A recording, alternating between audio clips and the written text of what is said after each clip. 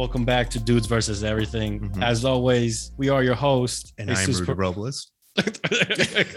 You fucking so Jesus Perez and Rudy Robles, and today we have a very special guest from the East Coast of the United States, Tony Russo, gentleman and author.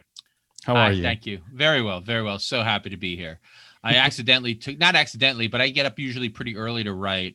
And I got up early this morning and I didn't write. And then I took a nap. So if you guys want to go to like 4 a.m. my time, I'm fine. All right. All right. You know, it's one of those days where you think you're going to sleep for 10 minutes and you sleep for 2 hours. And then you're like, that's like a night's sleep. Yeah, exactly. I might not need to sleep again until tomorrow. Yeah, and we have no worries at all tonight because we're already drinking. Yeah. We have a little buzz, and then we don't work tomorrow, so we're good. Brilliant. I know I scheduled the meeting for 1 hour, but that's just because Zoom it asked you. But that's fine. This can go as long as it can, or whatever, however long you can go. All right, awesome. Yeah. Are you drinking anything tonight? I am. I just made myself martini, but. Nice. I drank most of it already. I call it fat boy punishment juice. Fat boy punishment juice. Yeah, because I'm a whiskey drinker generally, but whiskey has like 30 more calories per serving, and I don't limit myself to one serving. I'm not gonna lie, so it's easier to cut back. I moved back to the white liquor just until I've stopped being so fat, I guess. Oh, so surprisingly that you speak about coincidentally, the very first time, actually. Yeah. I always drink whiskey. I try and drink a brand new whiskey every single episode. We try to get a new bottle of something. Yeah. And today while we were at the liquor store, I personally have never seen a white or clear whiskey before. Like in my life, I've always seen just brown, the regular dark liquor whiskey. But today, a brand that I used to drink a lot of before, way back when I was a little frat boy, Pabst Blue Ribbon apparently makes a white whiskey. And what caught our interest is that on the label, it says that it's aged for 5 seconds. Yeah, forget aging your bottle or liquor for 14, 13 years. We're going to fucking do it for 5 seconds. I don't want to be the know-it-all guy, but I actually used to write about beer and whiskey. Oh, awesome. Nice. So all liquor is beer. Like you have to have a brewing license to make any kind of alcohol at all. And and actually an all hard liquor, almost all hard liquor, not obviously to anybody but me, but like, so tequila is not vodka, but everything else is pretty much vodka. So what it is so gin is vodka that they distill with herbs. Okay. And whiskey is vodka that they leave in a barrel until it turns brown. And so the other thing that can have an effect on it is what's called a grain bill, like what kind of malts and barleys you use and things like that. And so like corn liquor is like moonshine, and also whiskey. Like moonshine is whiskey that's only been aged for 5 seconds, I think is what I'm trying to get at here. But Pabst Blue Ribbon can make it because they have to do because the brewing process is extracting all of the alcohol from the grains. So that's why I expect Pabst could do it pretty effectively. Yeah, so basically what you're saying is that I'm just drinking vodka. It's essentially you're drinking sad moonshine. Sad moonshine. High-end moonshine. You got high-end moonshine with a screw cap. It's usually in a bell jar. So or like what do you call it? Corks. The mason jars? Oh yeah, mason jars and corks. Yeah. That's interesting. Now we got our I've never even heard of these guys. Deep Eddy Lemon. Have you heard of them? I haven't. No. Well, they look like a pretty. I don't know.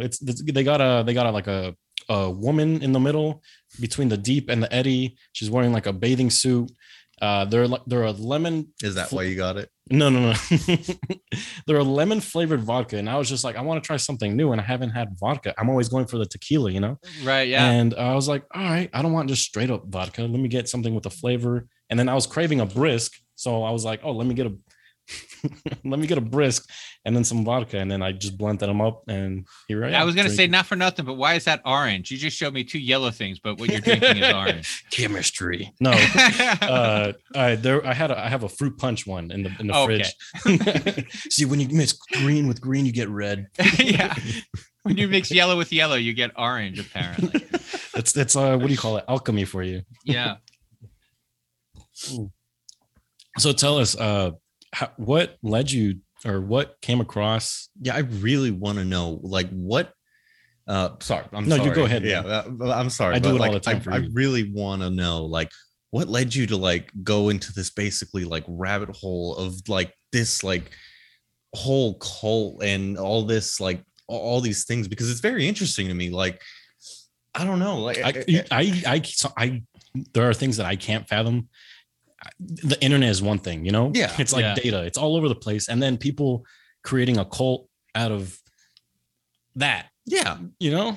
Well, yeah. So interesting enough, I was saying earlier, I did a show called This Is War, and the show eventually got canceled. And the company said to me, "What do you want to do next?" And I wanted to do a series about religious scam artists, and I was actually working on a completely different story. And one of the people at the company said, "Hey, have you heard about this Sherry Shriner lizard thing?" And I'm like, "No." And she said, you should look." And once, as you may have seen, you know, once you start looking, it is really, really hard to turn away. And so in the process of me doing this, the show came apart. It's a long story that nobody really needs to hear. Right. And I'm like, well, I have all this stuff. Can I write this book? And they said, yes. So they let me write this book using all this information that I had found. And the information that I found was just remarkable. The main character. So the premise of the book is this woman, her name is Barbara Rogers, right, is in a cult with her boyfriend, Stephen Mineo. And they have a falling out with the cult leader, whose name is Sherry Shriner.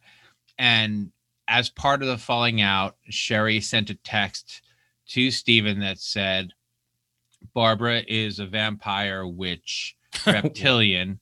She's going to destroy you." Stephen said, "You're out of your mind." And then 2 weeks later, he was dead, and Barbara was charged with his murder. Holy shit. Yeah, right. Reptilians might be real. And that's the hook for the story, you know, for what I think are obvious reasons. No, yeah. But my book is really, is fascinating to listen to your last show.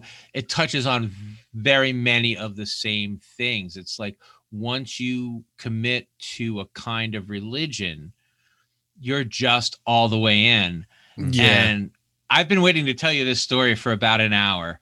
We've been kind of like, oh, dude, we said 7 o'clock, and I was just like, oh, can we do it now? So, I heard something that you said in the last episode. You were talking about being Catholic, as all Mexicans are born and raised. It's funny. I'm Italian, and that's what it is. It's like you're either an atheist or a Catholic. There's no, yeah.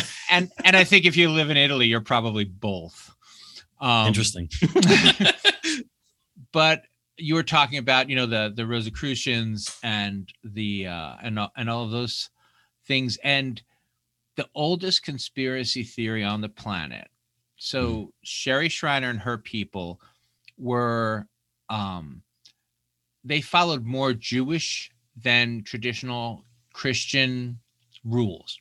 Okay. So for instance, they were supposed to keep kosher and things like that, right? They went to church on Saturday instead of Sunday and things like that. All right.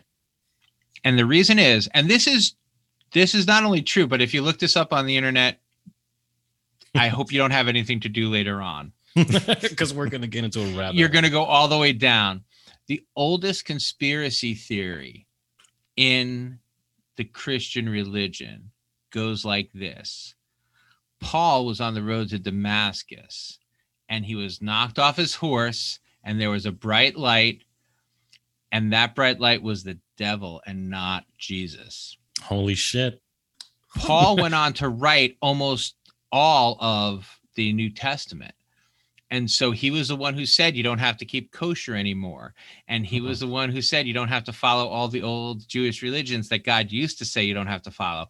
All of the contradictions in the Bible, many of the contradictions in the Bible come from the writings and the teachings of Paul. So if Paul actually ran into the devil instead of God that day on the road to Damascus, then most Christians are devil worshipers. That is insane. It's all a scam. It's all a scam. And that's Christianity and religion, it's a scam. And that's what Sherry and her people believed. They believed that the churches were following the devil because either Paul worked for the devil or he was deceived by the devil. And I'm sure you know this, but for your listeners who don't, like, Paul never met Jesus. He wasn't in that club. They call him Paul the Apostle, but he showed up after Jesus was dead. And so, hey, wait, he never met Jesus? And wait, he just says that this light told him that he could change all of the rules for that we're practicing now? That's interesting. That doesn't sound like Jesus. And this is where it gets really, really kooky, because he's interpreting stories that he heard about Jesus. Right. And like whether he saw God or the devil or whether he had an aneurysm, that doesn't matter. What matters is his rules are the ones that Christians tend to follow. Yeah. Like he had a huge fight with Peter. Like he and Peter had these huge falling out because they thought the church should be going in two different directions. And Peter was the one who allegedly had been friends with Christ, and, Paul wasn't. And so that makes sense, right? Yeah, it makes sense. Yeah. Go ahead. I was just gonna say, because like Jesus and God and everywhere you read and like know about, they always say it's like, oh, there's never gonna be divine intervention unless like the world is fucking on fire and some shit. And like the devil's like, nah, fuck it, like I'm gonna show myself. So it's a premise that appeals to a lot of people, and really not just not just like what we'll call crazy people. Like this is some of the things that Seventh-day Adventists believe. There are very conservative Baptist teachings that are very much like this. So this idea that she was this fringe religion doesn't really hold water. It's just the reptiles and the orgone make people think that, maybe it's made up. So I have a question. So do you think that, well, I'm pretty sure they are aware, but do you think that, like, I guess, I don't know what to call them, like people within like the top elitists, I guess, of Christianity are aware about this? Would you call them like hierarchies? Or? I mean, I don't know if there's a hierarchy in like Christianity. I'm pretty sure there is. And I don't even know if this is a conspiracy theory. This might just be true. Wow. Let's talk about the Pope for a moment. Let's stick with Catholicism. We're comfortable there, right? And I can tell you everyone. And then I can tell you my Catholicism conspiracy theory if you'd like to hear it. Yes. Okay. So the deal is, as you guys mentioned on last night, most of the Bible has been copied and people took out things they didn't like and added things they didn't like. Yep. You know who knows that better than anyone else on the whole planet is the Pope. Oh, I thought you were going to say the king or something. No, the Pope, because the thing is in the Catholic religion and in the Catholic priests, their tradition isn't tied to the Bible. Their tradition is still part of the oral tradition from allegedly Peter. Like so anytime a priest becomes a priest, they have a ceremony. Right. And part of the ceremony is the hands that are touching you are were Peter's hands. Like Peter, so Jesus laid his hands on Peter. Peter's laid his hands on a bunch of different priests, and those priests are Catholic priests. So any Catholic priest is whatever, 70,000 degrees removed from Jesus touching Peter, but there it's a long Right. Jesus touching Peter is awful, but it's but it's I lineage. guess the mistranslation of the Catholic priest. Oh, we're gonna touch the. They kid. should have left his name Simon. So Pern yeah, they really don't like to talk about that nowadays at the Vatican. So theirs anyway is a more oral tradition than we like to believe. Right. Whereas, when Martin Luther did his thing, the thing that we get caught up with, and so Martin Luther, for your listeners who aren't Catholic or boring, so Martin Luther was the guy. He had a problem with the way that the priests were behaving because they were behaving like idiots. They were letting people buy sins in advance, like you could buy. Sins. Yeah, it was called. I'm sorry, it's been too long. Indulgences. You could buy indulgences. So you go on Monday morning. You have the priest $20, and he's like, "Okay, you get 5 sins. They're pretty forgiven." Fuck? Oh yeah. Oh no, it's huge. Yeah, and so Martin Luther was like, "This probably isn't right." let's take that out of there. If you actually break down Catholicism, it's very it's kind of weird. Like how we said it. Like, oh, we don't. I don't like gay people, so like put that in the Bible. Like, I was born and raised Catholic, and it's really weird once you actually take a step back and just dissect everything. It's not right. Like you killed a man. That's kind of messed up. But then you can go tell the priest, "Oh, forgive me." But if you say these 5, like Hail Marys, you'll be okay. You're fine. It is. Yeah, I'm a product of 12 years of Catholic school. So, and then I also studied religion in college. So I got. So very well the system of how it all works. Yeah, and what I don't know, I'm pretty good at making up so people can't tell. Nice. And so Martin Luther's like, this is wrong, and people should be able to be closer to God. So part of his revolution was having the Bible printed. Now, do you know who knows very well that the Bible doesn't really hold up to close scrutiny? The Catholic priests. They're like, no, you can't print this. If you print this and people read this, they're going to lose their fucking minds because none of it makes sense. And he's like, yep. And he's like, well, if God talked to the prophets, he'll talk to people. And that's why today you can go down to the IRS and say, I'm not paying taxes anymore. God told me to preach his word. And everybody can just start being a preacher. And it was because I believe of the Catholic Church's hubris. But they're like, we're the only game in town. And once the Bible got printed, they weren't really the only game in town. People could say, hey, wait, they said this, but this in the Bible doesn't really hold up against it. That's why Catholic beliefs are the ones. I mean, there are Baptists who believe that Catholics really are Satan worshipers. Yeah. The Bible, Catholic practice doesn't really hold up to the Bible, but I think it would be more accurate to say that the Bible doesn't hold up to Catholic practices because they're the ones essentially, who have the lineage of knowledge. I mean, and it's still like I said, they have the oral traditions and the years of practices. Yeah. That, I mean, so they had these practices for 1,400 years before anybody's like, oh, here's the Bible. You should see if they're doing it what right. What the fuck is a book? Yeah, right. And so that's where it that was the first crack in this monolith of belief that many people had. Like there were, as you were saying, there were the Muslims. Yeah. And there were the Christians and there were the Jews, broadly speaking. And then, of course, there was Asia, and they have, South Asia has a ton of shit going on, and right. East Asia has a ton of shit going on. But for our purposes, for why Sherry's a crazy person, we can stick with the Western 3 and I think be safe.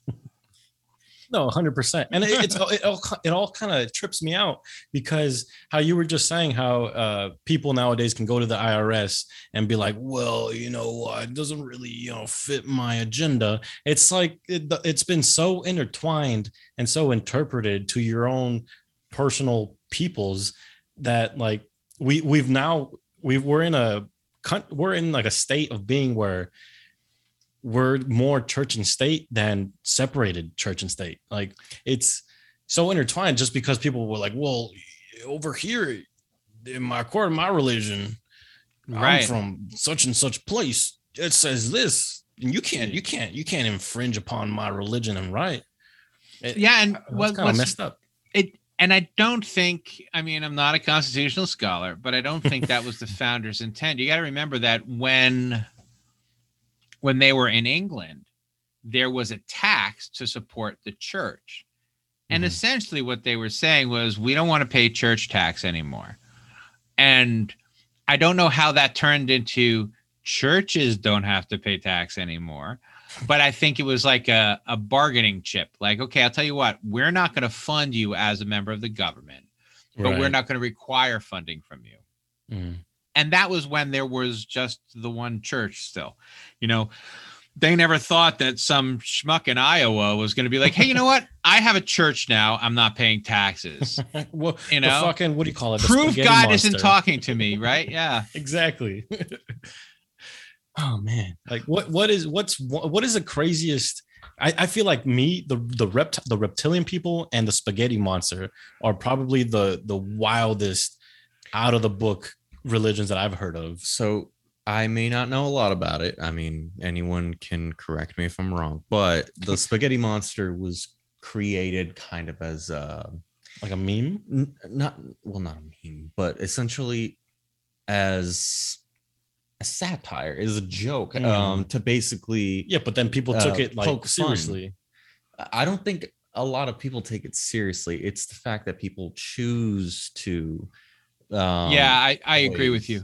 They choose to show that they take it seriously, to basically make fun of everyone who follows fun of religion. In an essence, kind of like how like modern day Satanism was just like, as you were saying.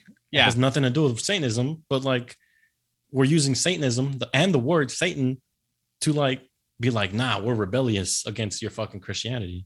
Well, to undermine the idea that religion is something that should have a voice in public life, right, or be exempt from the responsibilities of public life. Like if you're a Pastafarian, you could say, as a Pastafarian, I don't want to register for the draft, right? And like, I don't think any Pastafarians would say that, because the idea of it is just to, as you said, I think, make fun of the idea that you can say whatever you want. And as long as you have a religion behind you, nobody can call you on it. They have like, if you're, this isn't a cheap shot at people who wear religious garb around. Nah, do it. But if you're a Pastafarian, you can dress like a pirate no matter what the dress regulations at your school or work are. Yeah, if you want to go to work every day, dress like a pirate. That is kind of insane. Just kind of like we're in the military. If you go under being a Nordic, what do you call it? Nordic. Yeah, you can have a beard, or if you're like Muslim, you can have a beard or wear certain things. So one of the things that still trips me out to this day in the military, which I'm pretty sure is just like, Pastafarianism, is the way of the Jedi. I don't know if you've heard of it. It's a whole religion. It's a whole religion. Like they use like the actual book of the Jedi and everything. When I was training as a medic, I met up with one of this Navy what's it called, chaplain, pastor, or whatever you want to call him. Did he touch you? No.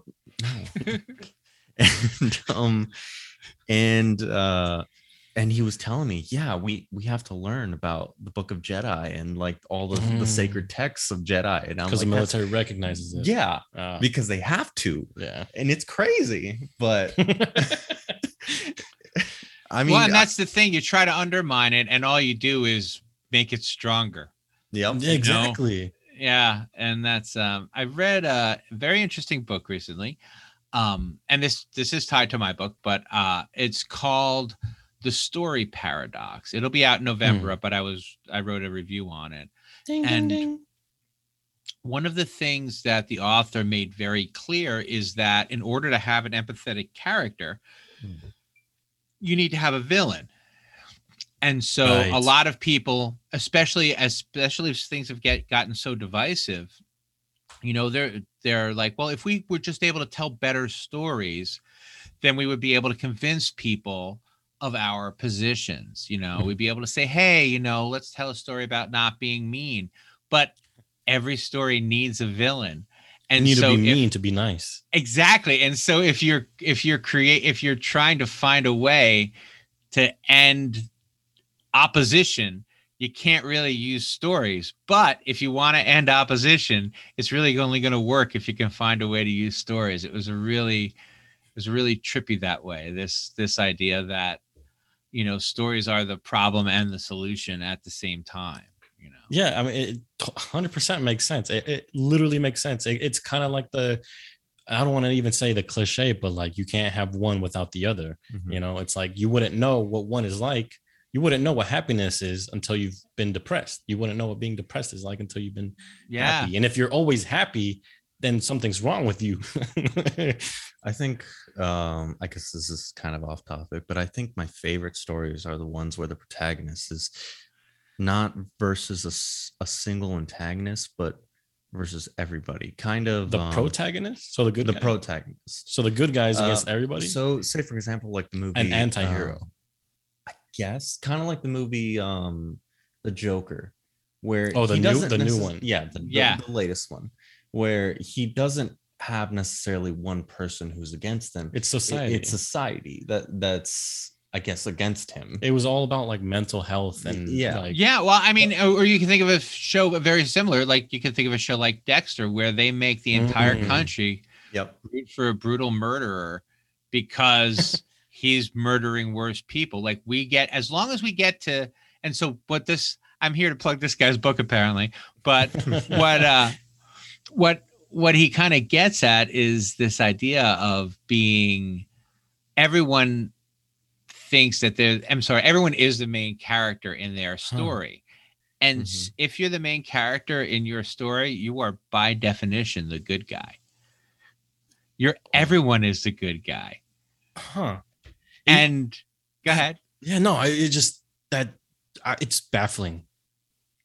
Right. And Go so on. no matter what you're doing it for like the right reasons because you are the good guy in the story. So it has to be you that comes out on top. I have something very awful to say, and I apologize because you look like nice okay. people. No, A guy just killed a couple of his kids. Did you see that? what state? Yeah, it's really awful. Feel to like say it, I but which feel like one? I feel like he went to Mexico. He thought they were reptiles. really? No, we haven't read that one. Oh, every reptile murder I get, I get emails all day. So this happened when?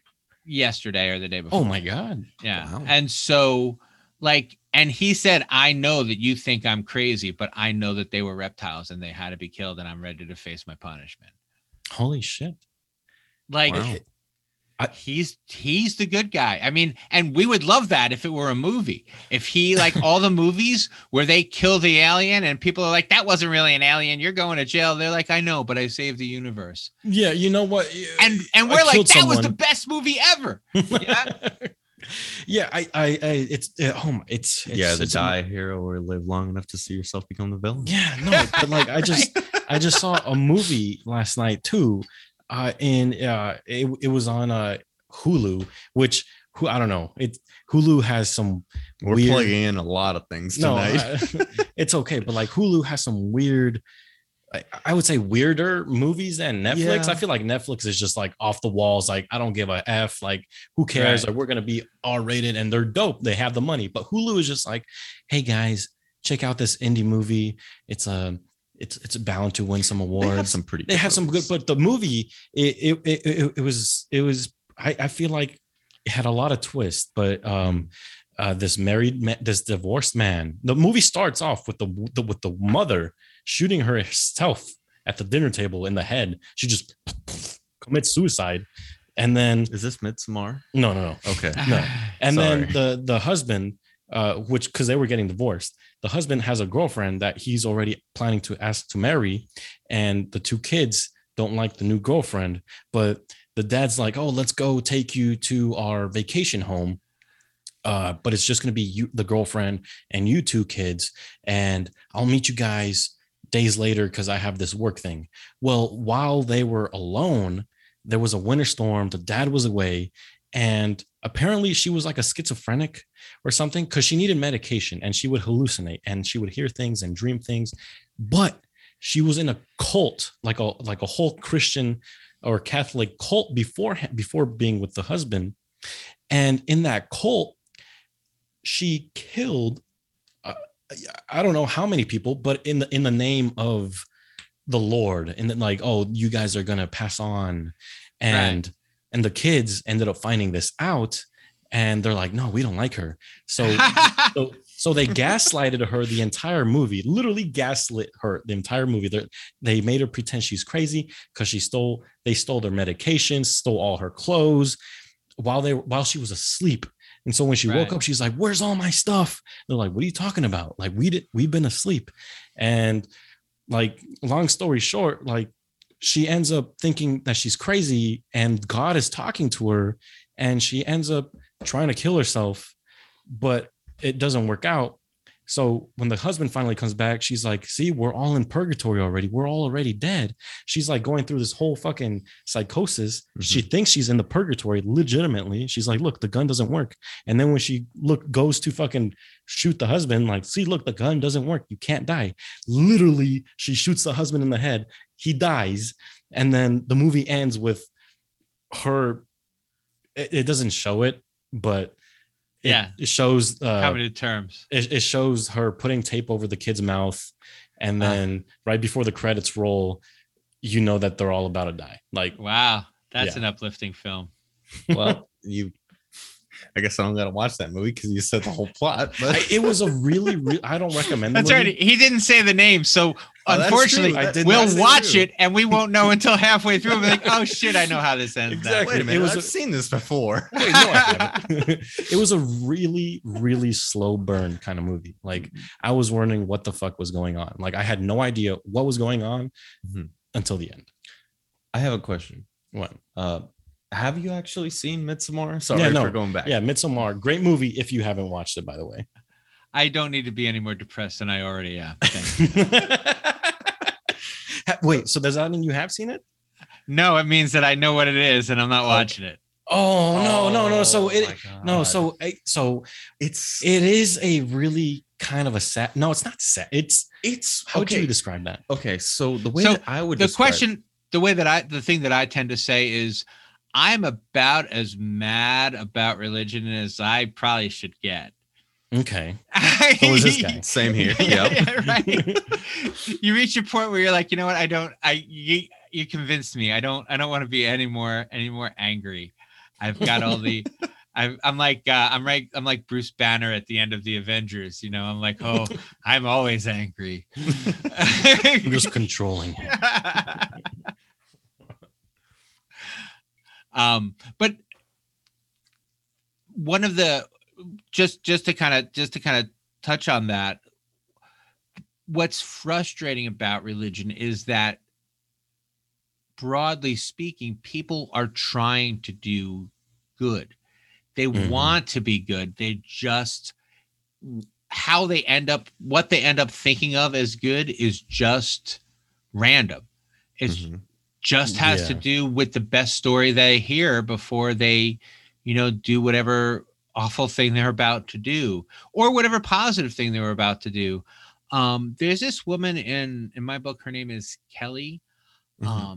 And spoilers, she's a victim of suicide. She ends up killing herself. And, in the weeks before she kills herself, in the months, before she kills herself, she's going around. She thinks she's an angel. And she's just going around literally being the best Christian that she can. And, you know, and like, how do you know, like, she was having a mental breakdown. Like, she was severely depressed, and her entire world was coming apart. And the worse things got for her, the better she behaved toward all of the people around her. And so when she finally ends up committing suicide, it's like, oh, that was her being crazy. We thought it was her just being a good Christian. And it looks the same, right? You know, right until the very end. And that's what, you know, the real warning bell aren't the guys who drag their kids out and kill them. You know, the warning bell is someone that is like too good. Like, you can be too good right up until the very end. Go ahead. I was going to say, there's a thing like toxic positivity. There's you can be, it's unnatural to be overly good. It's unnatural to be overly happy.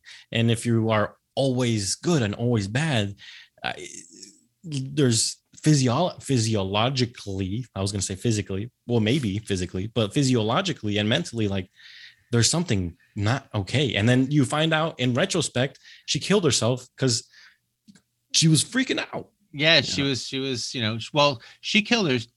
I don't think that she thinks she killed herself. There are two possible suicides: one murder suicide, one real, you know, one definite suicide, and one questionable death. But I think I don't think anyone involved thought that they were committing murder or killing themselves. You know, I believe that Kelly was trying to get, she thought she had to go help God in his war. And I think she thought she was coming back. I think she thought she had to, you know, incapacitate her current body, and then get her new angel body to do the war. But I think she thought she was coming back. And I think that the other guy thought he was jumping dimensions. But you know, the jumping dimensions thing, I don't know if you guys have heard of the Mandela effect. Yes. We've touched base on it before. All right. I'm sorry, I didn't go back enough. We've touched base on it, but we haven't like dove in. We've kind of just divin. So sprinkled within the PP subject. Touched it. Peter G's this is that. But so I believe that this guy thought that he was like jump starting the Mandela effect by killing himself or by having his girlfriend kill him. I don't know what she was thinking. I mean, she doesn't know what she was thinking, so how could I? So therefore creating his own timeline, kind of a Mandela effect? just you know, you pull the trigger. There's something called, all right, I don't know if you know this. I didn't know this until I wrote the book. Okay. So I don't want to come off like I'm some sort of smarty pants. But you guys have heard of the whole Schrodinger's cat thing? Yeah, yes. He freaking talks about it all the time. Like, not even on the podcast, but like, oh, like, you could be Schrodinger's cat. Well, here's something I don't want to. All right, I don't want to embarrass you in front of your friend. Again, I just learned it myself, so I'm not a smarty pants. I literally just. The idea of Schrodinger's cat was to prove that the physics they were using didn't work. It wasn't to prove that the cat was both dead and alive. It was like by introducing the paradox, which I swear to God, I didn't know this until a year ago. That's news to me. Yeah. And so the idea behind Schrodinger's cat is it said essentially that you have these two principles. And if you use these principles, if you say that these work, then the result would be a cat that was dead or alive, right? But that's supposed to prove that those two principles don't work together. It's not supposed to prove that the cat could be dead or alive at the same time. Right? It's backwards. Everybody has it backwards and nobody knows it. Yeah. I'm trying like 2 + 2 = 3. Yeah. When I read that, I'm fortunate enough to know a lot of way smarter people. And I sent one of the way smarter people I know that paragraph. And I'm like, does this look right? And he's like, yeah, everybody gets that backwards completely. So, yeah. Can you guys fix the summary of this, please? Yeah. And so there's this other thing that's like Schrodinger's cat, and it's called quantum suicide. And the idea is every time you pull the trigger, the gun either will or will not misfire. So you could be both committing suicide and not committing suicide when you pull the trigger. But you don't know until after the trigger is pulled. But again, it's just supposed to show that physics, that the current way we're looking at physics is probably not sufficient. Even if there is a bullet behind there, like you don't know until after the fact. Right. You bring the whole Murphy's Law into this as well. I feel like you bring in like several. You bring in a lot of different things that it's like it could be this, but it could be that, and it could be this, but it could be that also. Yeah, anything that could happen, anything that can happen, could happen. Yeah. Right, and then but probability is a real math, and it's hard. And math is my worst subject. Yeah. So the quantum suicide, I believe, and I mean the guy who died led me to believe that he thought quantum suicide was the thing that jump-started the Mandela effect. So if you kill yourself in this reality, and this reality is the wrong reality, you jump to the reality you belong in. And like you're living the wrong life, and once you kill yourself, you'll start living the right life. You'll be back in the regular life. Who's to say that? Who determines the right life and the wrong life? Well, the life he was living was super, super shitty. So that's why I think he thought, it's like, all right, the good life, the right life would be that would be going into like a higher power. Like I was, meant for more faith. Yeah. Okay. So as long as he's living a good life, what's weird is that life. There's some genuine people out there that like to live off of this, I guess, probability. In a way of, I know this is weird and kind of a weird way to veer off of all this, but as kind of a thrill. They live on this probability of either living or dying, and they try to seek this thrill no matter what. Wouldn't you call those like adrenaline junkies is what they're called? Trying to attempt or not attempt. They know that they could die. Yeah. But they continue to go on and try and basically beat the odds no matter what. And that's what creates that thrill. And I feel like that's an adrenaline junkie. Yeah, sometimes, I mean, they do die due to the things that they do, but it's that thrill. But it goes so much more deeper in that. Like, say, for example, someone who jumps out of an airplane at 5,000 feet without a parachute, and their parachute was thrown off of the airplane. And they had to like catch it? Yeah, and they had to catch it. I'm dead. I'm dead. There's a probability that they could possibly get that parachute, put it on, and then actually activate it. There's also a probability that they can't. And it's so crazy to me about these thrill seekers and these. I'm going to call them thrill seekers because I feel like adrenaline junkies is a weird term. But I mean, technically they are adrenaline junkies. But it's so fascinating to me about these people who try to seek these impossible odds and try and like continue their lives within these things. They know nothing but, and they feel nothing but emptiness and just sorrow without these impossible odds and the impossible feats. And I feel like there should be a possible protagonist trope or something like that who seeks the impossible odds constantly. There should be kind of like a story or something like that within those. So many, but there's like tons of stories like that. Like, I don't know. Yeah. Robin Hood. Right. Like I'm going to, right. That's what we like about stories. We like the stories where there's one guy and he is so totally going to die. And then he doesn't. Wait, Robin Hood? Oh, no. But he so totally is. I mean, he walks into the sheriff's thing and they've all got their arrows on him and he's just got a mustache on like that fool, like it's fooling anybody, And so this whole this whole idea that, I'm going to, the beating the impossible odds stories are the ones we love the best. Exactly. No one loves a story about me going to the bank. I wish they did. I would it would take a lot of the pressure off if I could just write if a story. It was like a about dramatized story. Tony the Russo. dude in the front, he needed change, and he didn't have his ID with him, but he had like his gym card, and they argued about whether or not that This counted. fucking guy, I was at the teller, and this fucking guy behind me, I was just trying to fucking get my change, right? And the guy behind some guy, he was like, I'm fucking Tony Russo. And then over there was fucking Robles over there, fucking out of nowhere.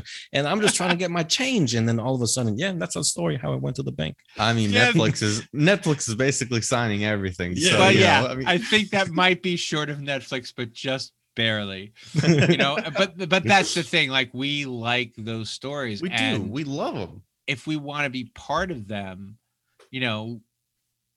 people, I think, often feel like they have to create them for themselves. This, and again, not to be too self-centered about it, but like, that's the book is all about that. It's about a bunch of people trying to show that they were the most important factor in the war between God and the devil. Like, they were the thing that was keeping evil from completely taking over the world. And all of them believed that they were the most important. And they acted that way, like, for real. It's not like, it's funny because when you look at what we call like normal religious people, like, we kind of like them. I don't think there's any normal religious person. You know what? There's the lady. Good Samaritan, maybe. She volunteers at the St. Vincent de Paul Society. She crosses the kids. She gives out communion at church or whatever. But mostly she minds her own business. She's not going on adventures to kill Satan.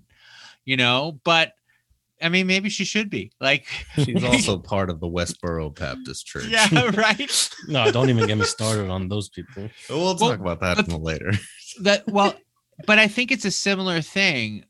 For example, the Westboro Baptist Church as the protagonists. Imagine that you are standing near some railroad tracks and you see a person that's on the railroad tracks and you see a train that's coming. Right. If you don't do anything you can to get that person off the railroad tracks, you've essentially killed them. Yeah. That's what the Westboro Baptist Church believes.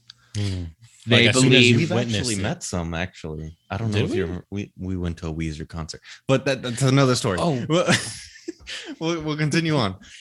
Sorry, no, but again, that's the idea of like, God put you in charge of making sure that no one went to hell. Like, you are the guardians here. Exactly. Protect us. They call themselves the Watchmen.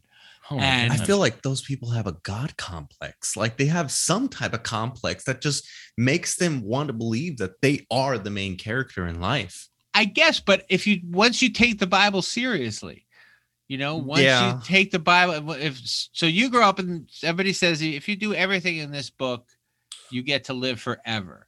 Like, what if you really believe that?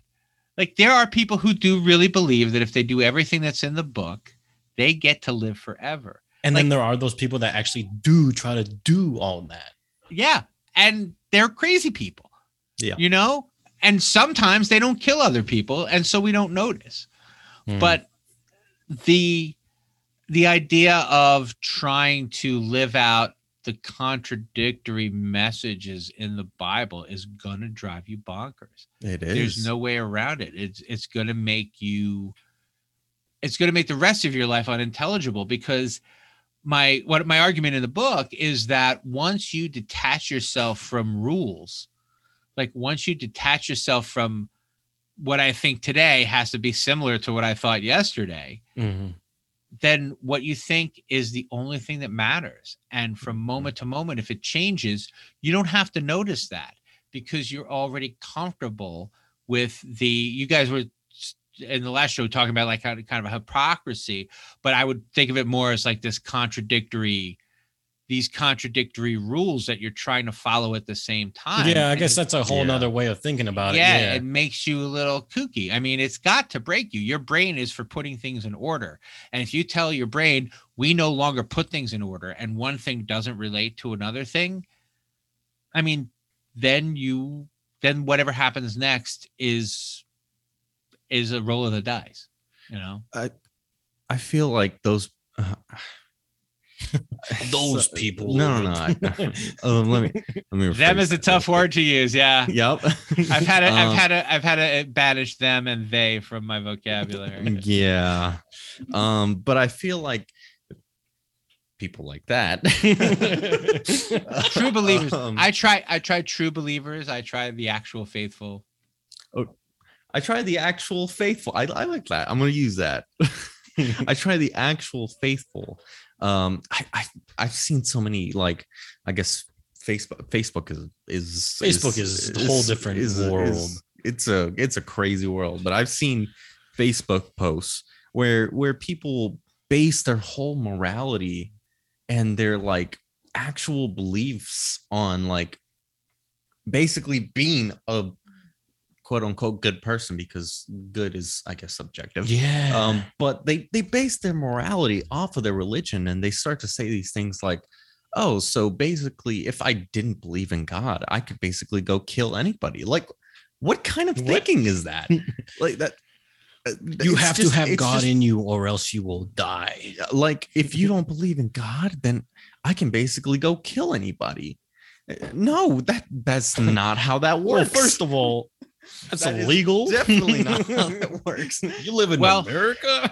one of the fun things in philosophy is, like, this is stolen from Plato. It's certainly not an original idea, but you know, he says, you know, is it right because it's right, or is it right because God says it's right? And so, like, if God says, you know, we're supposed to kill every third baby, does that make killing every third baby right? And I mean, everybody wants to say no. Most people would say God would never say that, and sometimes he does. Yeah, sometimes he says, read the Bible. Yeah, sometimes he says babies got to die. That's in the Bible. Well, he said that he warned them that he was going to kill all the babies. Oh, but yeah, all the babies, fuck them. But if the Jewish people put blood, Passover, if Jewish people put blood on their door, then he wouldn't kill the babies in that house. See, now that whole idea is like, now you need to draw blood, wherever from. Oh no, you had to kill a goat. It's Passover. See, and like, oh, kill something alive. Goats are pretty cool, you know. Like, and you got to kill this nice animal. And another thing that I guess caught my attention is when I was watching a video on Satanism. I think I watched it maybe about 2-3 days ago. Right. There was this guy who was basically trying to simplify like the Bible. Right. And when I forget the names. There's so many names in the Bible.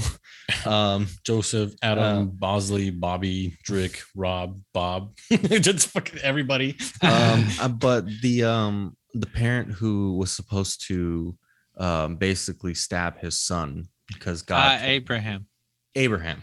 Oh yeah, and the devil came up as a snake, and it was like, stop. Yeah, the devil came up and was like, chapter. Hey man, you probably shouldn't do this. like stop. Like, it was in the if you haven't seen the documentary Hell Satan ? It's actually a pretty good documentary. We talked about it.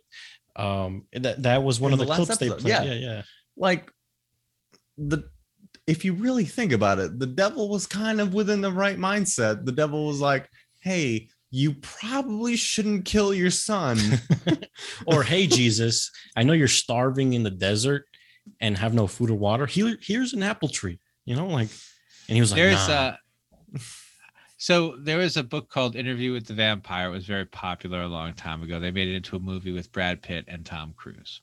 Mm-hmm. It was part of a longer series about vampires, and the spun way out of control, but it was one of those in for a penny and for a pound things. And so in one of those, the vampire is time traveling or something. It really went off the rails. But he time traveling vampires. He shows up. I can see that. Well, the idea is that the devil is actually like God's best friend who's telling him how fucked up he is. Nice. And I really like, so like, you know, that whole scene, that whole temptation on the mount thing. Mm-hmm. He's like, you know, the devil shows up. He's like, you look like shit. You should get something to eat, man. You know, and then, and then, you know, the problem that the devil had with God, and this was apparently the big falling out, was when Jesus was on his way to be crucified or whatever, and the devil shows up and they're friends, right? Because Jesus is God, and he's like, I did it. I lived my whole life. I was a good person. I did everything. You know, this being a human being shit is a piece of cake. And the devil's like, no, because you know for a fact that there's a God because it's you. Like, you have to, you don't know what it's like to not know whether there's really a God. And until you don't know whether there's really a God, you don't know what you would do as a human being faced with the tragedies. Like, as God, you're like, yeah, I can withstand anything because I know there's heaven. Because you're fucking God. And I know this is going to be over soon. And when it's over, things get better. Right. But and the devil's just giving him all sorts of shit about it. And he's like, no, this does not count. You don't know what it's like to be You're human. You're not valid, sir. Yeah. He said, you don't know what it's like to be human because you've never known doubt about whether there was a God. And that is one of the biggest things about being human from the devil's point of view. True mortality. Yeah, you don't have true mortality because you don't know if you close your eyes one time and they just never open again and nothing else happens. And without knowing for sure that doesn't happen, it's easier to be godly than, you know. 100%. Yeah, it was very cool. It's Anne Rice. That's from the book of Anne Rice. I think it was the Body Thief. It was like the fourth one. The series ran out of gas pretty quick, but like I said, once you're pouring over these, go ahead. I have a question. How do you feel about the whole? Because I was basically drilled into learning all about this. When I was growing up Catholic. I've had to say that so many times, growing up Catholic. But they basically drilled this into my mind, basically saying like, hey, like the book of Revelations, you know, it's kind of a thing and it's gonna happen. And it's supposed to have happened for the last 2,000 years, but you never know. It could happen.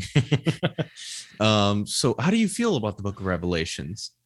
I feel ambivalent. No. So the thing about, I mean, the book of Revelations is what sells the rest of the book. Yeah. Like 100%. There's no 13-year-old Catholic kid who hasn't pored over that to look for signs and things like that. I mean, it's the only part of the Bible that hasn't happened yet. If you think of it that way. It's the exciting part. It's the exciting part. Everything else is like, and then Job did this and Eli did that and Jesus did the other thing, but this is what's coming. Do you remember recently how I forgot what part of I forgot what sea or what ocean, but there was an oil rig that part of the pipeline broke and the oil spilled on and the whirlpool happened. And then the whirlpool happened within that area and it was on fire because it's oil. And then there was, do you remember I that? didn't see any of that. No, I'm sorry. Oh, but it happened like maybe, I don't know, a few weeks ago, maybe a month ago. And so this giant, you know, those giant oil infrastructures out in the middle of the ocean, oil platforms. Yeah. One of the pipes, one of the pipelines under the deep sea broke off, and there was this huge gigantic fire. And because it's oil, and there was a fire, it's burning on the water. And then for some fucking reason, there was a fucking whirlpool. So like it got all this coverage, right? And then there's all these people, they're like, this is from the book of Revelations, you know, the sea and the serpents will come. And it was just like, this called it BP was going to create a whirlpool in the Bible 2000 years ago. Like people, no, this is just an accident. Like, come on. It's, I don't know. I feel like what's mysterious to me is that Jesus was purported to have said, you cannot figure it out. Like that was page 1. He's like, hi, I'm here. God's coming. You will never see him coming. And then at the end of the book, everybody's like, okay, so what are the signs that he's coming? Well, the signs that he's coming are you're never going to fucking figure it out. That's literally what Jesus said. Literally page 1. He said, hi, I'm here. You got to figure this shit out. And everybody's like, okay, so when are you coming back? Really? Come on. You got to tell us. Come on, man. You know, Jesus. So, come on. And so that's where, and again, people just want comfort and safety. Mm-hmm. They want to know that they're on the right path. They want to know that they're doing the right thing. And for people who are willing to take their money, like Sherry Shriner, you know, they can feed them this fairy tale that makes them, that hits in there, it makes them feel worse, but it's like ordering a pizza when you're depressed and feeling fat, you know, so many times. Yeah. Right. Like the awfulness of it is also joyful. Right. It's like, oh, it tastes amazing. But then after the fact, you're like, damn, fuck it. I'm never coming back from this. I'm having this pizza, you know? And that is how people feel when, you know, a lot of her followers were people who were in legitimate churches. And as you were pointing out about Revelations, you know, the legitimate churches have been saying, oh, he's coming back very soon for too long. You know, and so now they're like, oh, no, he's already back. The devil's back and he's winning and you're not doing anything about it. All right, cool. Well, now I have a mission. Now I'm part of something bigger. Now I can mean something because my life mostly is meaningless. But if I'm in charge of making sure that the devil doesn't win the apocalypse, which is going on now under our noses, then I can get up in the morning and go to my shitty job at the bank and then, you know, go out at night and fight devils in the wilderness.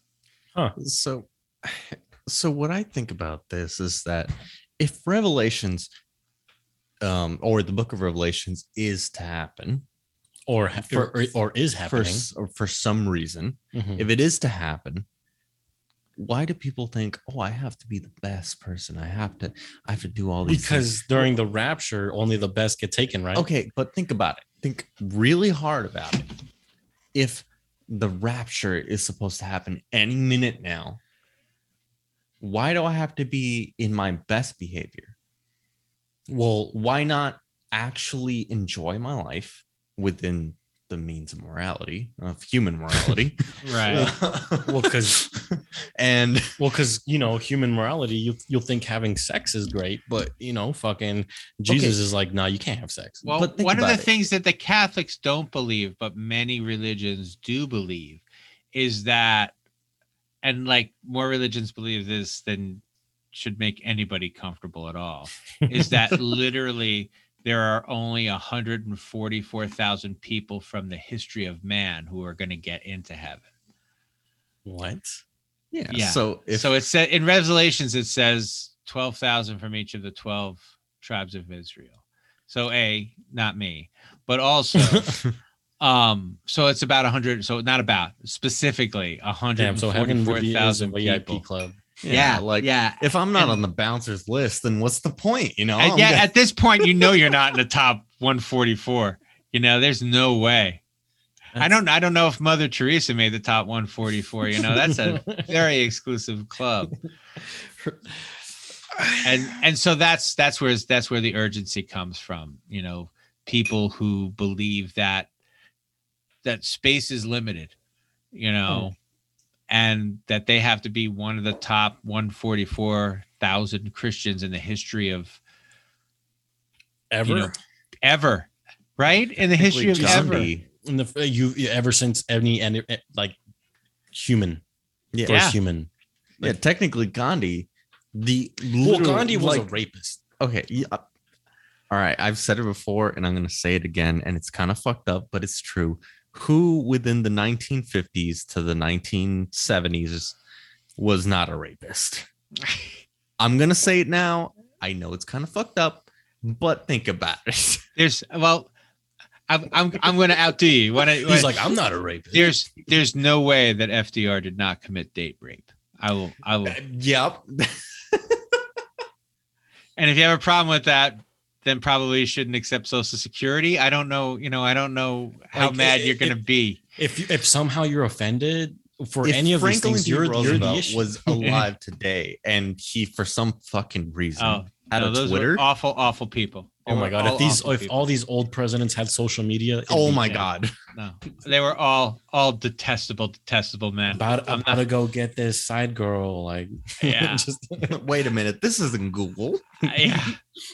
How to commit adultery? Yeah, I don't. They're all detestable people, but again, they're the protagonists in their story, and their story was more important than ours because they got to be president. So and they got to be even awfuler. They chose to be even awfuler. It's the kind of, I don't think there's no way they don't see themselves as evil, right? They don't see themselves 100%. I 100% believe that, because I feel like the more good and high and great of a person you feel like you are, I feel like that person feels like it's more okay to be that much more bad. Right. Because they're doing the best stuff. I'm a superhero, so it's okay to kill someone. Right. Yeah. Also, I guess, I don't know. I've been having a lot of different, squirrel thoughts. Yeah, squirrel thoughts. Sorry. I call them squirrel thoughts. But if the idea of alternate realities exists, then what's to say that we're not an alternate reality where we have basically what's going on right now to this very moment? And what's to say the actual 100% reality is where for some fucking reason, like Kanye West was president. Well, in that case, in the multiverse theory, and I'm sure you would agree that if there is a multiverse, every alternate reality is an alternate reality. Yeah, and therefore there is no one true reality, because there's an infinite amount. Yeah. It's very complicated. You can't comprehend. We've talked about this so many times. It's very complicated. I'm just an awful spoiler person. How does that change the way you live your day-to-day life? It doesn't, but it does create an existential crisis. And this the people that I hate the most on the planet are the people who believe that there's no such thing as free will.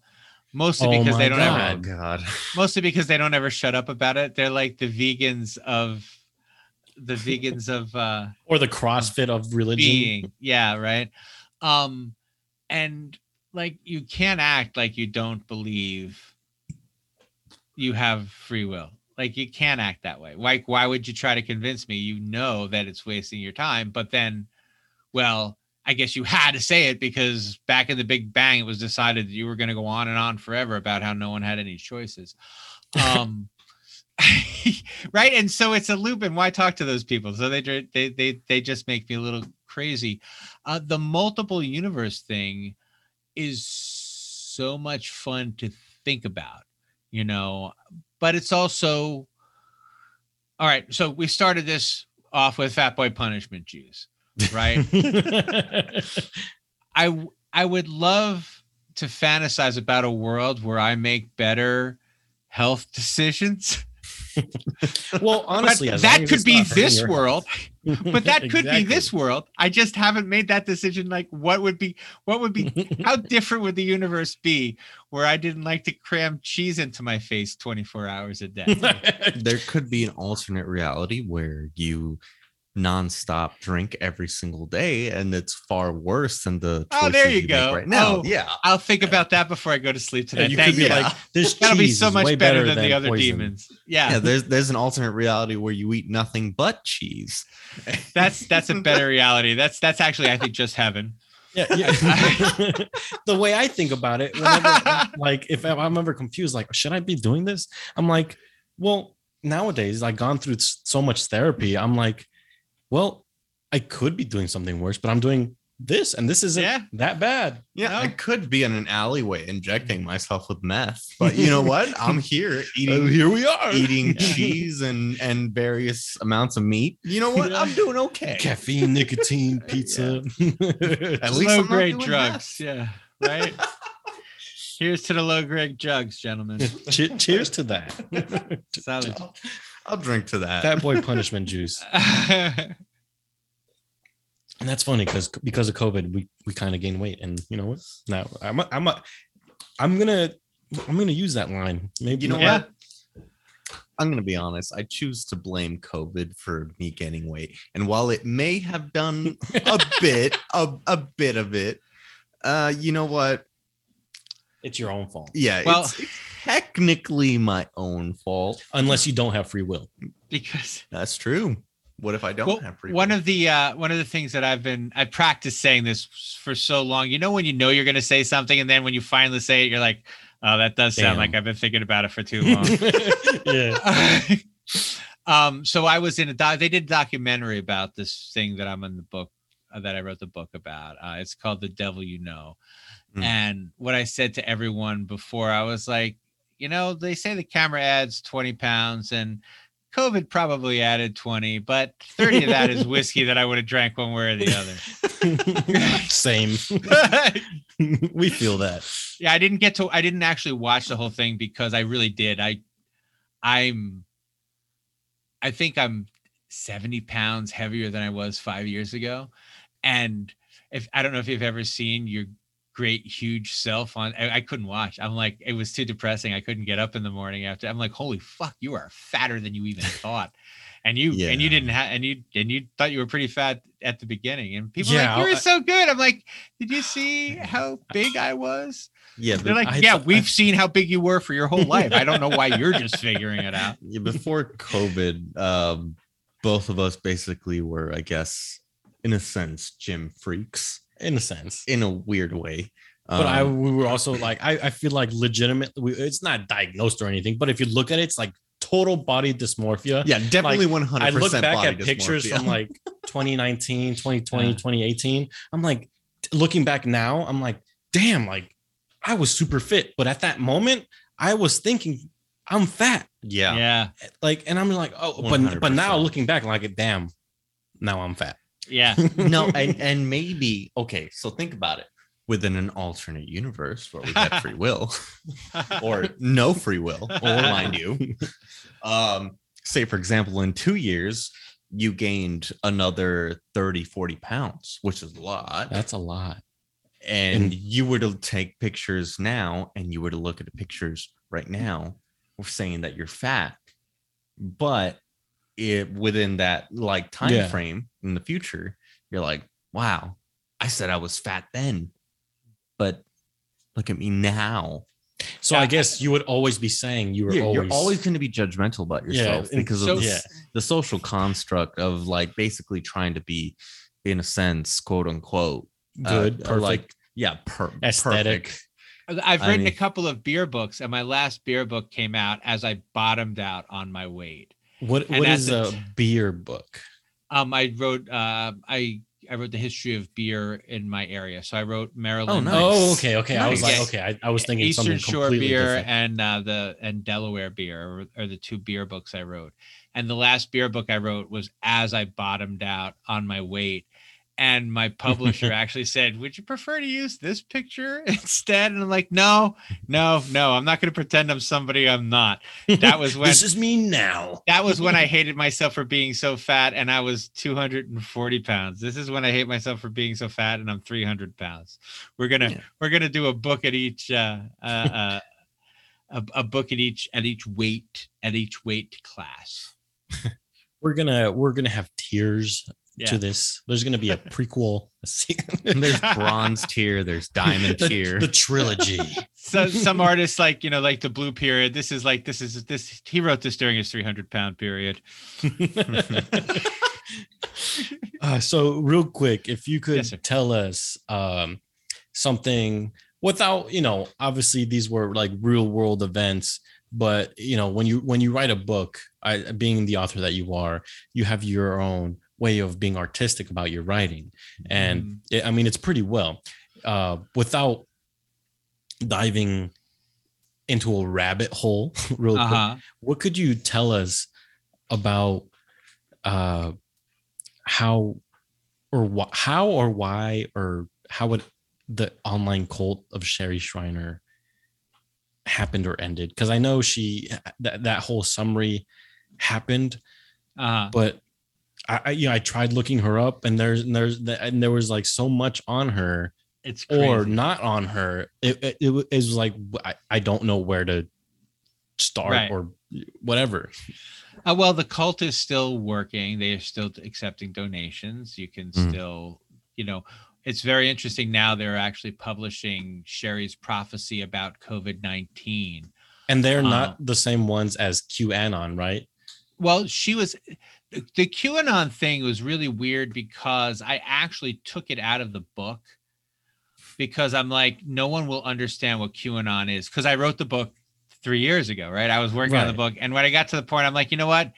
It would take too long to explain what QAnon is. So I took all the QAnon stuff out of the book, and then as the book was coming out, it was like, oh, I guess I probably should have called. It's all right. Book. Most of our listeners have to like Google check to make sure. They're like, wait, these guys? Nah, I don't. Let me fact check these guys. Yeah.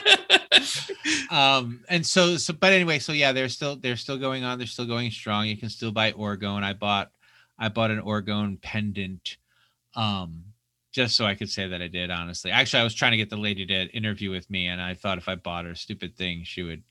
Nice, but she didn't. But I still have one. And so yeah, but Sherry is dead. That's not a huge spoiler, like, because one of the things I've been finding out is that people start to read this book, and even though they buy it and it says it's nonfiction, and even though in the very beginning of it I say they get like to chapter 2 and they're like, he is making this shit up. There's no way this really happened. Yeah, because any normal person like, wait a minute, reptiles, vampires. People look this stuff up. Like one of my book reviews actually said I stopped reading this book to look up and make sure it wasn't nonfiction, to make sure it wasn't a fiction book. Like I didn't believe what he was writing in this book. And I understand it because a lot of it is way out there. It's more taboo. But what I tried to do was I just decided to believe that I believed that they believed. And once I accepted that they really thought this, that they weren't crazy, that they weren't any crazier than someone who walks around with dust on their head every ass Wednesday. Yeah, or the crackhead that we interviewed. Yeah. So if they're not crazier than anyone else and they really believe this, then what do we get? And so that's how I was able to kind of get inside the way they worked and take them seriously. I would like to tell one quick story. I know we're way up against it, but one of the women who was a big believer was I just call her MJ in the book because she didn't want her name to be used. They have this sacred rock that they call Orgone. You can look it up online if you can take the day off. And she was told to go put Orgone at the Super Bowl in New Orleans because Sherry had heard that the devil was going to blow up the Super Bowl. And so she went and she put Orgone all over the Superdome in New Orleans and in the parking lot. In the surrounding area, they put tons of Orgone out there, and this was in 2012.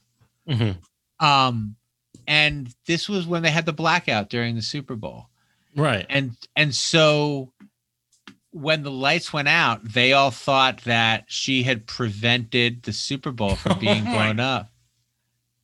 And I mean, wouldn't you? Like, I'm in that kind of sense.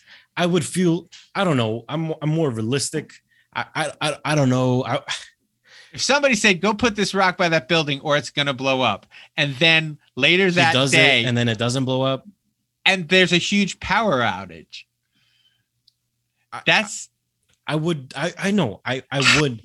definitely be contradicting, or no, not contradicting. I would very, very, very much be questioning a lot of things, even myself. Am I looking at this? Is what I'm seeing real? Because this woman beforehand was like, okay, there's gonna be a bomb, there's gonna be explosion, people are gonna die. I'm gonna put this all over the place, and then there's only a power outage, and now you, for whatever reason that power outage was, you can take ownership of defending that. Yeah, absolutely the case. It's crazy. Yeah, you would believe that you saved all those people. I mean, how could you not? 100%. I mean, I would. I think I 100%. would.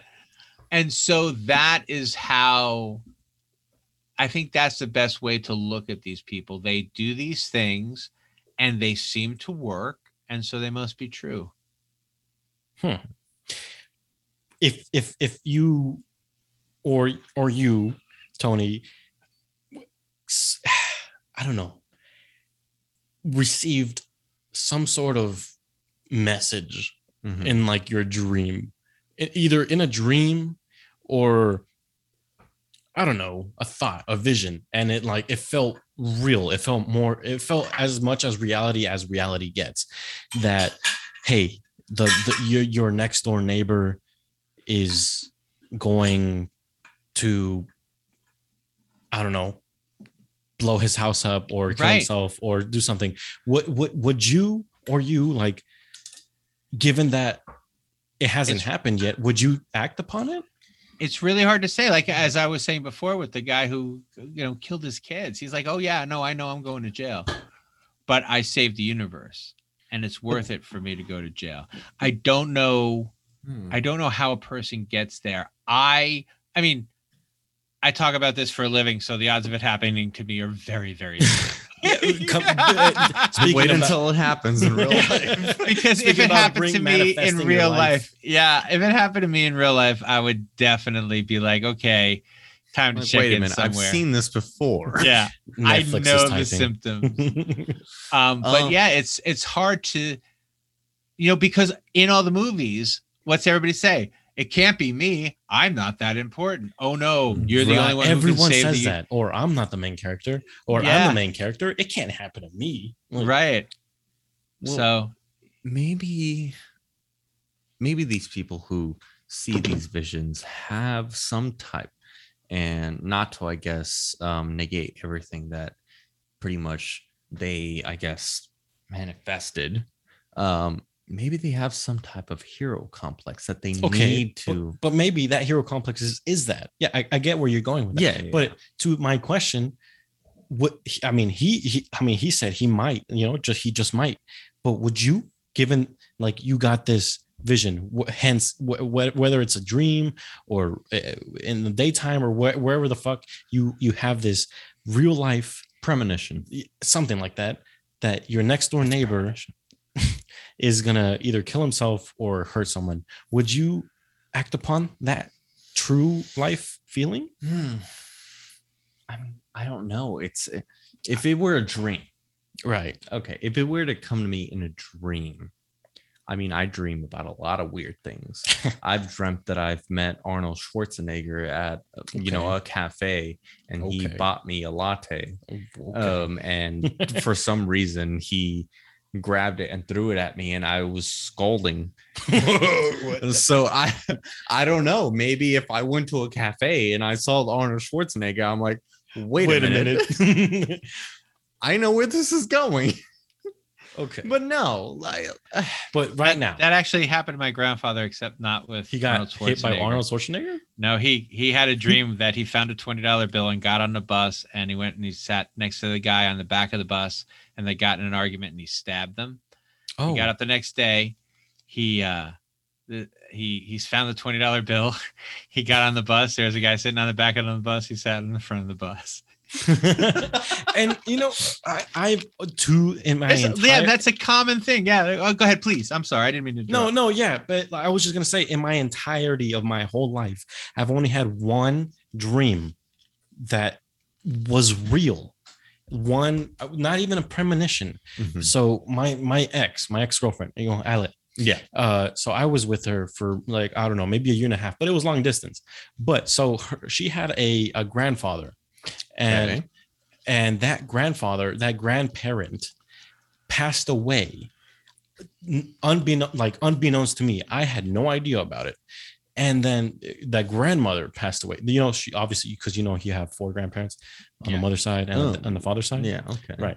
So, but this was on the others. This is what speaking on one side, the father side. Okay. Well, one of them finally died. So both of the one of the Finally? other two.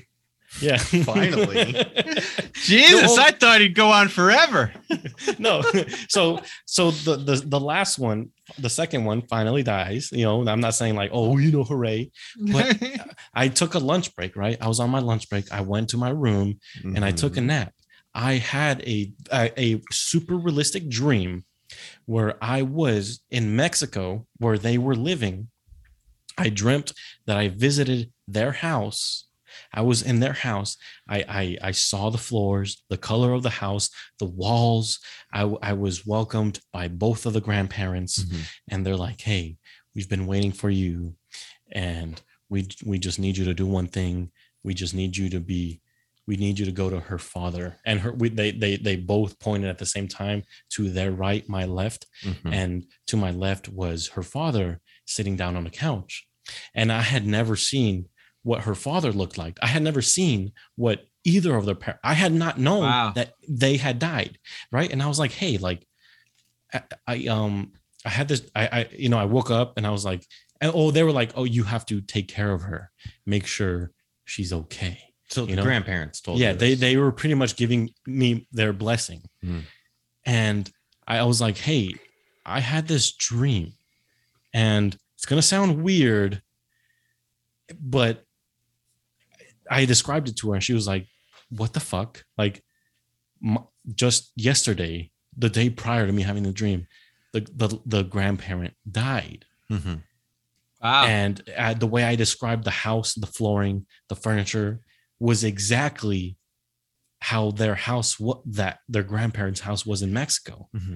And I have never been talked to. She never told me about it, never described it. I've never seen pictures of them. But I described them and the setting perfectly. Wow. And it just blew my fucking mind. Like,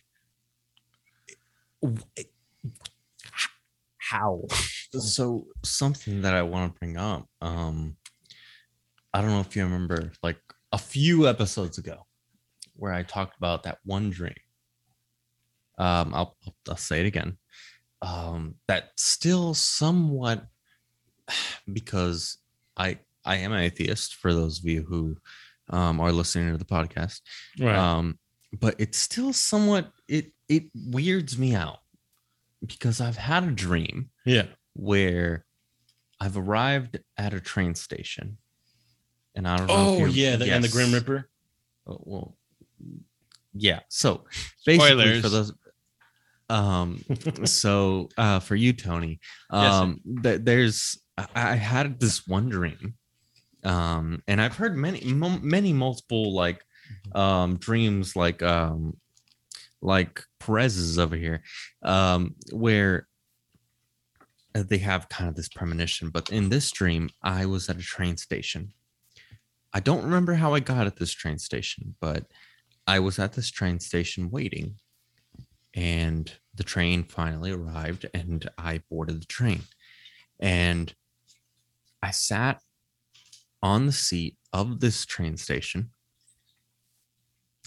And once I took a seat, the train conductor came by as the train was already moving, and he sat by me, actually across me. It's so vivid. And he brings out a bottle of whiskey. I can remember the taste of the actual whiskey itself. Wow. It's so crazy. I can remember the taste. I can remember the texture of the actual glass itself. And he hands it to me, and I grab it, and he tells me, "Here, you're going to want to drink this as I tell you what I'm about to tell you." And I grab it, and I'm like, okay. And being as that whiskey is my favorite type of drink, I drink it. Yeah, I drink it. I'm like, okay, this is great. This is okay. I'm on a train. I don't remember exactly how I got here, but this is fine. And the train conductor basically talks to me. He's like, "You're going to want to drink that before I tell you what I'm about to tell you." And so I oblige, and I'm like, okay, I'll go ahead and drink this shot of whiskey. So I drink it, and I remember it. It's so weird. It's so vivid. It feels so warm. The whiskey that I drink, it feels as though it's the best whiskey I've ever drank, ever. And I drink it, and then I set the glass down, or the shot glass. Right. And the conductor looks at me in the eyes, and it's weird. It's so fucking weird. But when I look in his eyes, it's like someone that I've known for so long, yet that I don't know, that you've never seen before, that I've never seen before in my life. It was kind of a comfortable feeling. And he looks at me in the eyes, and I just stare at him, and he tells me, "You know why you're here." And I'm like, I don't. No, I don't. I don't remember even why I was waiting for this train. And he tells me, "Think really hard." You really not know? Look at back at your life. And it may sound weird. It was a weird fucking dream.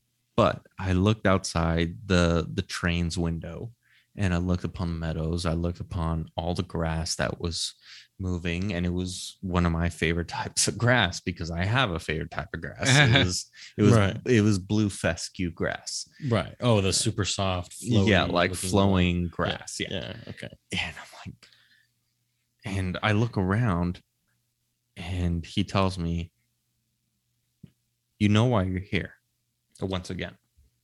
And I look back at him, and I basically say, "Am I dead?" And he says, "Yes, you are." And at that point, I'm basically freaking the fuck out. I basically, I'm like, well, I can't be dead. I don't, there's no way. There's no fucking way. Like, I'm basically cursing my fucking life out. I'm freaking the fuck out. I don't know. I just feel weird. Yeah. But at the same time, I feel relaxed. I feel comfortable. Yeah. Where I'm at. And I tell him, "Why am I here?" And he says, "I can't tell you that, but I can tell you that the ride from here on out is going to be smooth." Okay. And he basically goes on and tells me, "Now look, I'm going to pour you another glass. Mm-hmm. And you can drink it, whether you like or not. But I have other passengers to basically tend for." Yeah, right. Get comfortable, because the ride on here is pretty smooth. And I told him, basically, is it bad? Is it terrifying? Is it fucked up where I'm going? He's like, "No, it's pretty good." Okay. So get comfortable. Mhm. So then he pours me another glass. And I'm holding this glass and I'm looking outside the window and looking at the meadows, and everything starts to feel, I guess, normal in a way. Natural. Natural to me. Comfortable. Yeah. Yeah, comfortable Okay. to basically bring me back. Mhm. And I start to slowly accept it. Right. And he's like, well, I'm going to tend to Everyone the else. other Yeah. people here on the train. Mhm. But you're okay. Okay. And he basically gets up and he leaves. And And that was it. And that was pretty much it. And it was a weird fucking dream to me. I mean, I would be. And look, weirded out. I'm as atheist as the next fucking atheist can be. All right. I do not 100%. You're as atheist as the next Satanist, right? Look, I respect everyone's fucking Right. religion, you know, like Everyone's whatever you want to theologies. believe, go ahead. If whatever you want to do in your life, go ahead, as long as it doesn't fucking, you know, do some stupid shit or fucking, you know, hurt anybody. Mhm. Go ahead, believe in it. Mhm. But I personally am atheist. If you don't like it, well, then you can go fuck yourself. Right. But that dream was so weird to me, and it's not gonna, you know, Yeah, it's not gonna make me a born again fucking Christian or Catholic as I once was. Right. But I feel like we all have yes. weird, supernatural, Yeah. fucking weird dreams that But speak to us. It was such a weird dream that it felt so surreal. Mhm. And I was wondering, Tony, if you have any insight or anything to say upon that dream. Maybe there's even I don't know. I haven't Googled it. If there's like some type of study of people who there's like interpretations. Yeah. Well, for in my own case, I've had not a very similar dream, but I think of it as the dream where I was done losing my faith. And it was, people are like, all right, well, the world is ending and God is here. I'm like, no, there's no God. The world can't be ending. And they're like, well, no, he's outside. And like in my dream, He's right here. yeah. And in my dream, like, I'm like, no, you're getting something wrong. Like I couldn't, but to me, as soon as you started to tell that story to me, it sounded like coming to terms with your doubt about an afterlife. And, you know, I think maybe telling yourself that, well, one way or another, it's going to be okay. You know, it's certainly not going to be bad. It may not be better, but it probably won't be worse. Because that was the impression I got. I'm like, well, It's the same one I got too. yeah, I guess if he's out there, I better go say hello or whatever, you know? Yeah. But I didn't believe it the whole time. I'm like, yes, you know, but I knew it was him. I knew that God was outside. And I was like, yeah, but not really, you know? Yeah. And I think about, as soon as you started telling that story, that was the first thing I thought of was that dream. Cause that very much, I mean, I try to shorten it because I know you guys, I know we're pushing it. No, it's okay. It's totally fine. This is a very special episode. If we go to 4, 6, 8 hours, that's fine. But realistically, we're at. I don't know if anybody's going to listen for much longer. It's totally fine. The loyal listeners. There's for sure those 8 people. Yeah, there's always don't worry, Tony. We're not this. There's no one section that we can split it. So this is going to be part of the mega. We started. We call them the mega series. So there's like an episode. So our episodes are like averagely an hour. Our mini-sodes are like around 30 minutes, and like the ones that somehow end up being like really long because it just goes that long. Or I've genuinely had people like Shives. I don't know. If, he's come up to me and he's like, hey man, like you're totally he first said you're totally different on the episode than you are an actual person. Obviously, but I mean, you're not.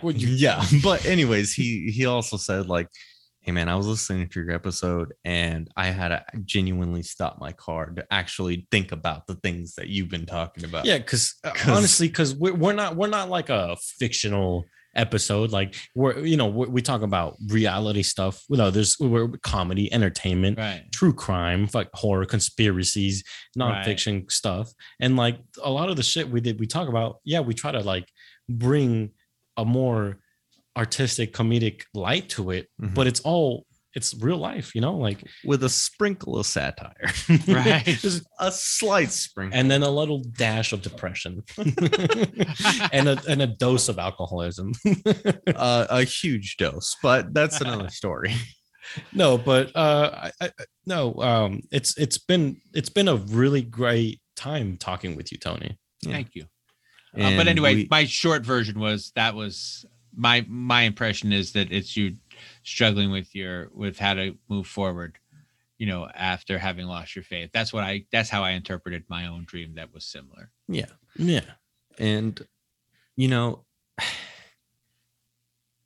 I think the hardest part of, I guess, my faith, because once again, for those of you who are listening, for the podcast version, I was genuinely 100%, 120% Catholic. I followed it every single as portion. A kid.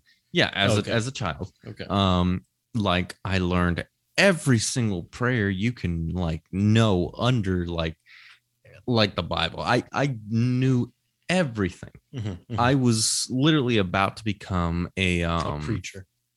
Yeah, basically. Really? Yes. Disgusting. I was going through the whole process until I shit you not, I sat down in a hotel room. I sat down in a hotel room in 2013 or 2012.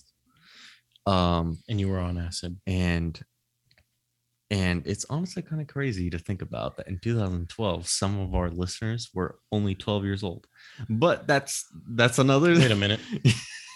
Wait a minute. It's weird to think about, but in 2012, I was 42. Wait a minute. What? In 2012, you were 42? Yeah, it's funny. You look like you're in your.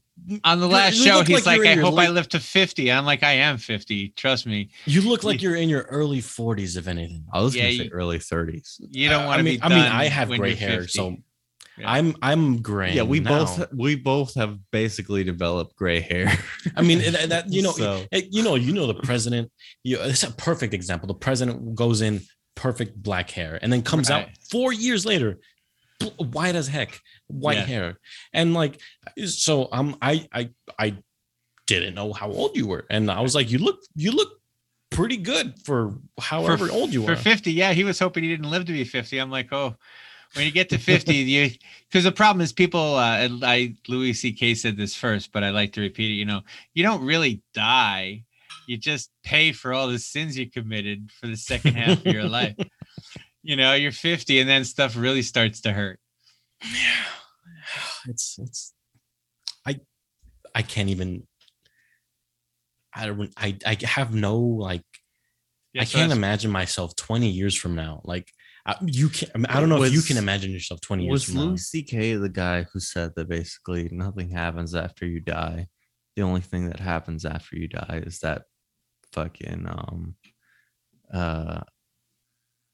what's it called? He said something like something lives on.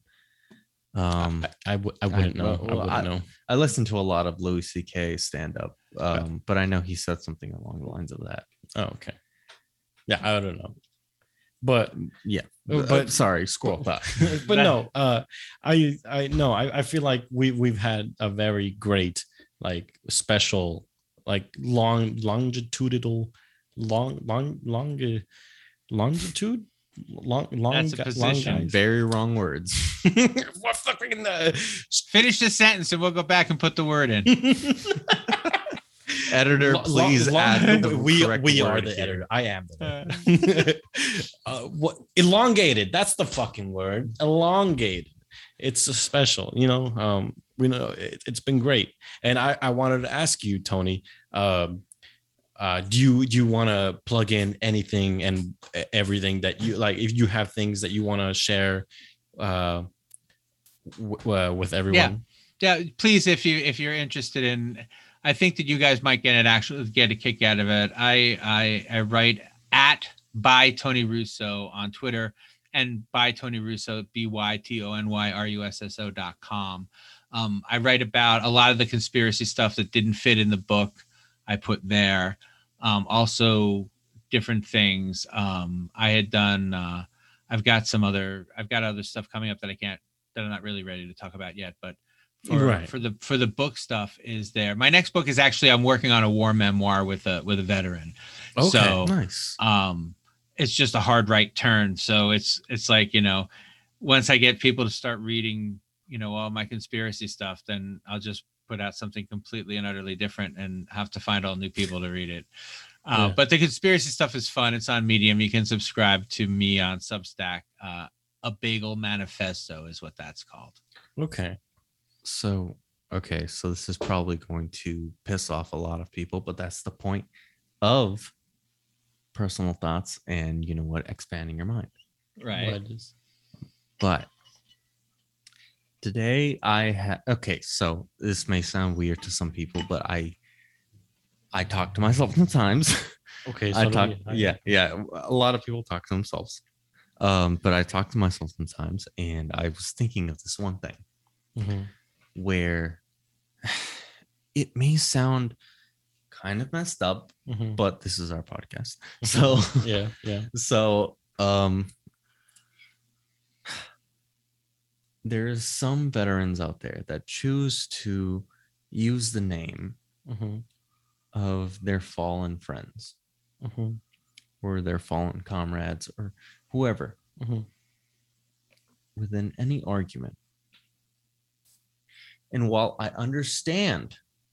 totally 100% understand using those names in argument, I don't 100% understand using their friends' names in the arguments.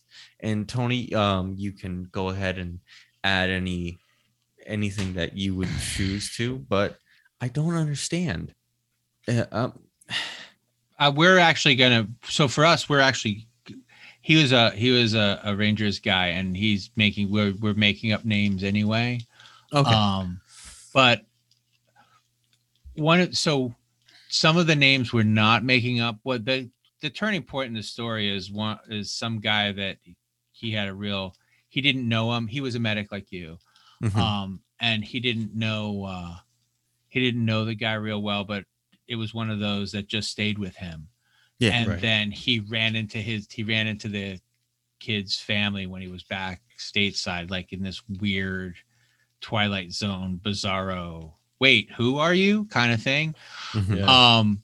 And so that's kind of the turning point of the story. So that guy's name's going to get used. I think that, so when we did the show, we didn't use the names unless I could, unless the veteran I was speaking with had already given the heads up that he was going to be talking about him. Yeah. Otherwise we would use a different name, because what I heard from a lot of, and this is something that I learned early on from the veterans, I didn't come up with this myself, is you don't want to accidentally stumble across, like, again, there's some really violent ways that people die. Right. And yeah.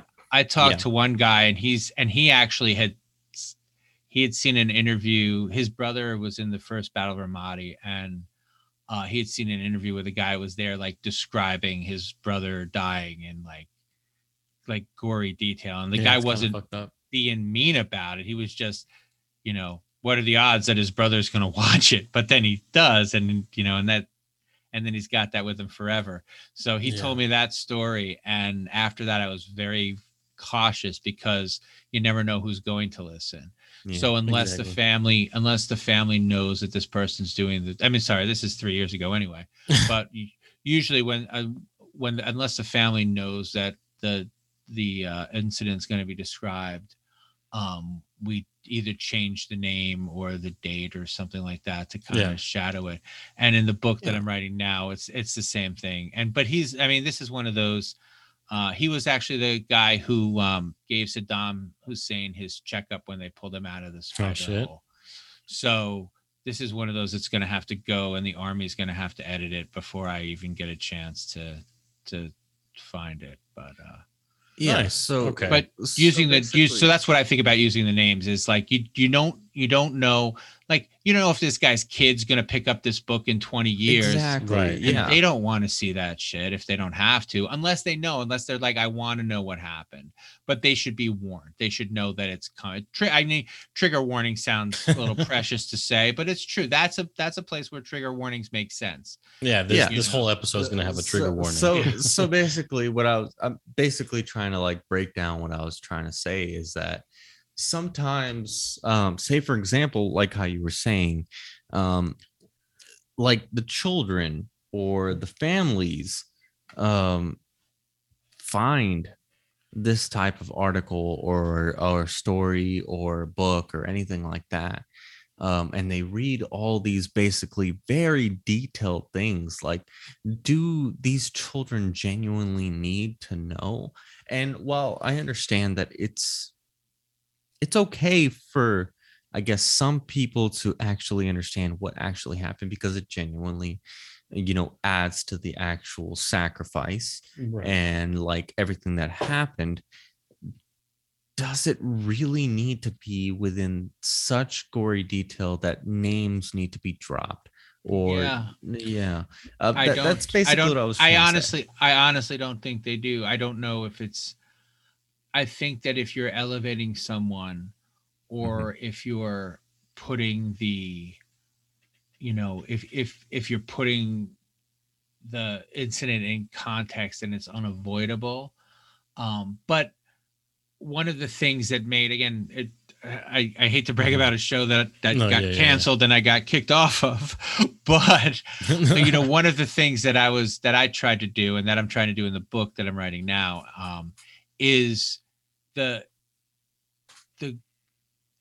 violence. I want people to understand that they're part of it. Like whether you were out with protesting against the war or whether you were protesting for the war, this death is on your hands as much as anybody else's. Yeah. And so that's the way that I think we need to look at war generally, is that I don't care if you're for it or against it. I don't care. Like if someone has your flag on their arm and something terrible happens to them, you have a part in that. And you have to 100%. Accept that you have a part in that, whether you wanted to or not. There's lots of shit that happens we don't want to be part of, but it's too bad. And to pretend like, well, I was against the war, so somehow this death is less tragic is, I don't want to let anybody off the hook by just saying, well, if you were against the war, then it's okay to skip over how much a part of this violence you were anyway. Makes sense. I agree with you. But I think I feel like we would agree. We've hit. Yeah, we've run up against it for sure. We've hit our good. I didn't bring enough booze with me. I'm sorry. I went. No, I went dry 45 minutes ago. Definitely have yourself a drink. It'll take us maybe like 10 minutes, 20 minutes, maybe to fine tune and save. And then upload it all, and then for all the apps to whatever and all that. So the episode will definitely be up within an hour and everything. But I just wanted to start our outro and thank you like 100 times. Thank you for definitely appreciate. Thank you for showing up. It's an absolute pleasure. Thank you for having me. Is there going to be an after when you're done recording, or are we going to say everything on the recording? Like after we say goodbye right now, pretty much this is it. Okay, we're not gonna continue talking or anything. Well, so you have my email address. I saw you guys had a Patreon. If you want, send me one of your Patreon members' name and address, and I'll shoot them out a book, and I'll sign it. So about that. So if you are listening and you want to join the Patreon and support the show, and be the first Patreon because we don't Yeah. have any yet. That's Yeah, fine. because we just recently started our Patreon. Yeah. Well, now there's an incentive. The first yeah. first Now, sign up, if you've made it's it like a this $30 far, value. If it's, I'll send them the hardcover. I got hardcovers here. the whole nice. now you Yeah. have a genuine. Nice. So now you got a 5% edition. discount on our store. You get a hardcover. There's a whole incentive. Only one of you does. Yeah, gets only, the yeah, hardcover. only one of you. Only one of you, and it's the first person. Question: will there be an autographed version of this hardcover? Yeah. No, I'll send it. You send me the name and address, and I'll make it out to the person, and I'll send it to them. Nice. 100%. Wondering if I can get an autographed version Excuse of me. this So, hardcover. you're gonna support the you're gonna join the Patreon. I might just join the Patreon just to get this hardcover. Send me your address. I'd be happy to send you. No, honestly, I would rather yeah, pay yeah. you for the book. Yeah, but we can talk about this on the after part, but On genuinely, an I would email or like whatever. like a fully signed version of this hardcover book, and yeah, I would genuinely like to fully Fully expand feel my him. mind. Yeah, that's fine. Well, it'd be my honor to send it. Thank you. But yeah, Thank you. so for those of you listening, if you now have been questioning joining the Patreon, maybe like, oh, maybe I should buy a merch, maybe I should buy a shirt, maybe I should buy not. Now, if you want to buy a shirt, you can subscribe to the Patreon. $5 is your starting Patreon. You get that discount. And now being the first person, you can get this exclusive offer. Honestly, honestly, if I was a listener, I would do it. I don't know who wouldn't do it. Yeah. Like, it's perfect. And if you're not following any of us on social media, you're just missing out on the updates. Yep. Follow Tony Russo, go back, just listen to all of this 3 times over. It's been a great time. By the way, Tony Russo, do you have any social media links that our It's listeners all can follow? it's all by Tony Russo, BYTONYRUSSO, Facebook, Twitter, Instagram. Twitter is where I'm the most active, but I put things on Facebook and Instagram when it occurs to me. Well, there you go. We'll for sure, now that we know, we'll for sure find that link and follow you ourselves. Awesome. But thank you. Absolute I know pleasure. it's later on your side of the United States. It's probably like it. 12 o'clock, I think, maybe. It is. It's midnight, and I'm Yep. I'm 50. I don't know if I mentioned that or not. It's a school Well, you're night. you're looking Yeah. great for your age. Where thank I don't say this to undermine any of it, but he's younger. He's like you're like a year and a half, 2 years younger than me. Yeah. I'm literally half your age. I'm 25, Yeah, turning it 26 in doesn't- January. But I appreciate everybody your age because you have so much. My oldest give. daughter is 30. Wow. Even that, like it's great. It's great. I have I'm not 2 ageist daughters or older anything. than you. 2 daughters. I It's have 4 all- daughters. 2 of them are older than you. It's all great. It's all great. Thank you so much for being All part right. of this episode, and thank you. Yeah, thank you. Just thank you. Yeah, And we appreciate My you. pleasure. and if you're listening, we appreciate you. Thank you. And as always, good morning, good afternoon, Good evening. and good night. And till next time, goodbye. And good night, Tony. Well, yeah. Thank you. Good night, Good Tony. night.